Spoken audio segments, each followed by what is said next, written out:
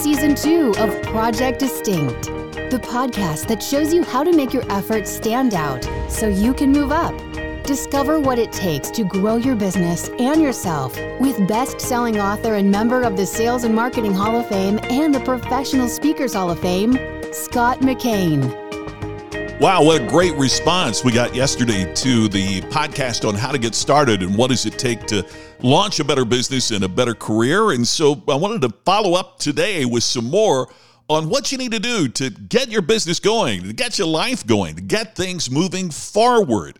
So many of us are stuck. And today's Project Distinct is about what do you do to get going with your plans to create distinction, to create a better life, to create a better business. The principles are the same.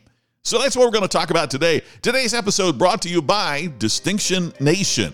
Join the nation. It's absolutely free. It's our way of sharing information with you about things you can do to take your business to a higher level, to take your career to a higher level, and to enjoy your life a little bit more. If you go to distinctionnation.com, all you need to do is to sign up. It's absolutely free. You can download a 14-day audio course on how to create personal distinction. There's ebooks, there's workbooks. Everything is there for you absolutely free.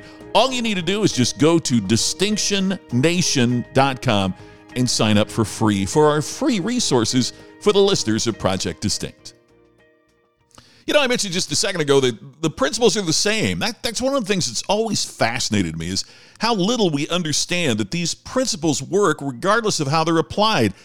A young couple will decide that they want to buy their first home, so they write out what they've got to do. You know, this is how much we can afford in a mortgage payment, and this is how much money we're going to need down, so we better figure out how we're going to get it. Help from our parents and saving a little bit every month, and maybe taking a second job to get the down payment until we get that acquired.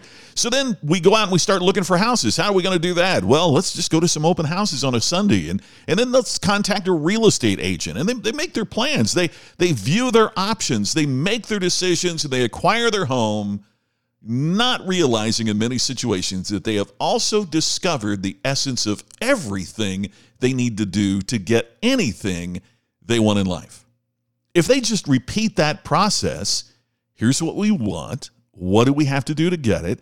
Let's sacrifice here, let's save here, let's do this there, let's consider alternatives, let's get some help or coaching from a professional, and many times you end up with what you want. Imagine that. You set a target, you make a plan, and you achieve it. Yesterday, I had you write down 3 things that you'd like to achieve professionally and 3 things that you'd like to achieve personally. And one of the really interesting aspects of the feedback that I got on that and that I get on that if we talk about it at programs and coaching that I do is simply this. There's an issue that wasn't mentioned that comes into play, and it's perhaps the most terrifying word in our time.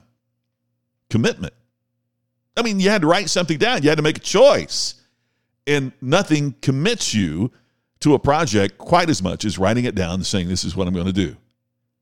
We've become such a culture of crazy communication, whether it's texting or email or on the phone or through social media. But we don't put it in a way that would be considered by most to be binding. There was a time in our history when a person's word was as good as any contract that a lawyer would draw up. But those days are long gone. See, we live in the era of signing on the dotted line and trips to court for the slightest infringement of a written promise. Our obsession with broken commitments is part of what's keeping so many lawyers in business. So look down at the things that you wrote yesterday. And if you haven't listened to yesterday's podcast, I'd suggest go back, catch up on that, and then re-listen to today's. But when you look at those things you wrote down, you'll find it much more difficult to shift and change them on a whim. So if you get discouraged, don't be ready to just shrug it off and forget it or settle for lower expectations. I feel so strongly about this self-contract idea that one of the things that I do on my goal list is to sign it. So I feel that it's binding. Nothing is quite as important to us as their own signature. Just try it. You'll see what I mean. Now, besides commitment, the other objection I hear when I advise people to get started by writing down what they want is, I don't want anyone else to know. Some of you told me that, right? It's private. I hate that section of my day planner that wants me to write down my goals. They're no one else's business.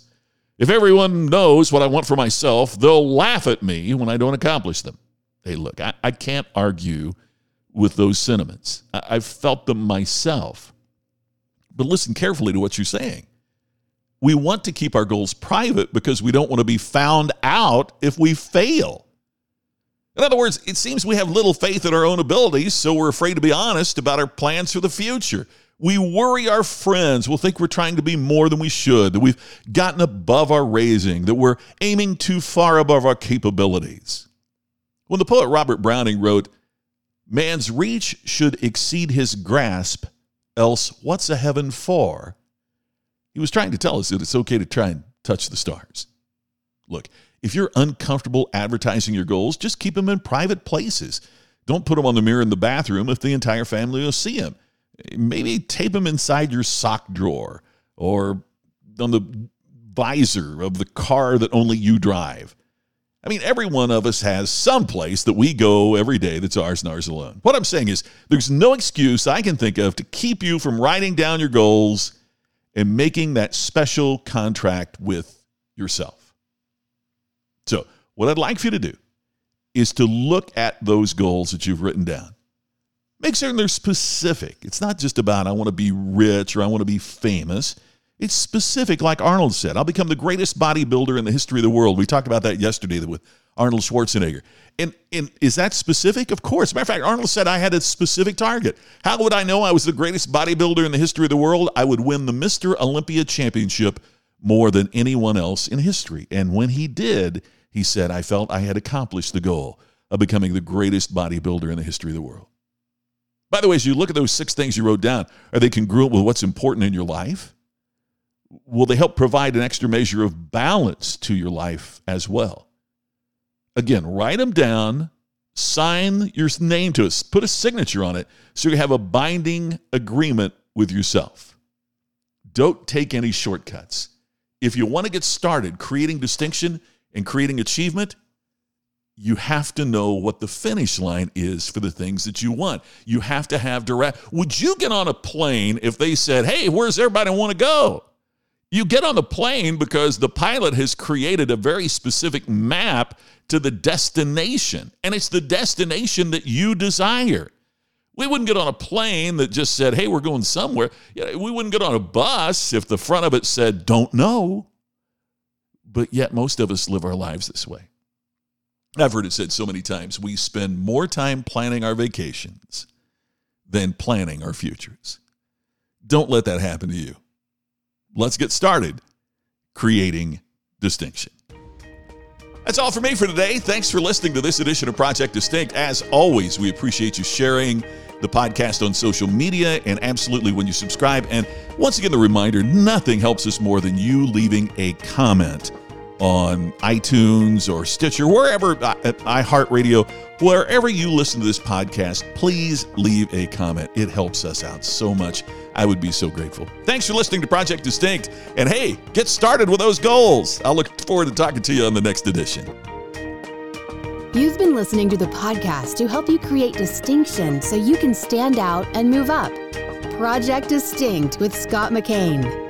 To have Scott become your virtual coach and to discover more distinctive resources, check out DistinctionNation.com for free videos, posts, and more. To have Scott personally deliver his message at your next event, go to ScottMcKain.com. Please share today's message on social media and make sure to subscribe to Project Distinct on your favorite podcast app. We will see you tomorrow with another episode of Project Distinct.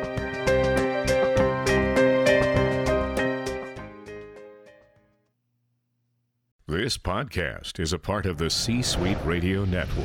For more top business podcasts, visit c-suiteradio.com.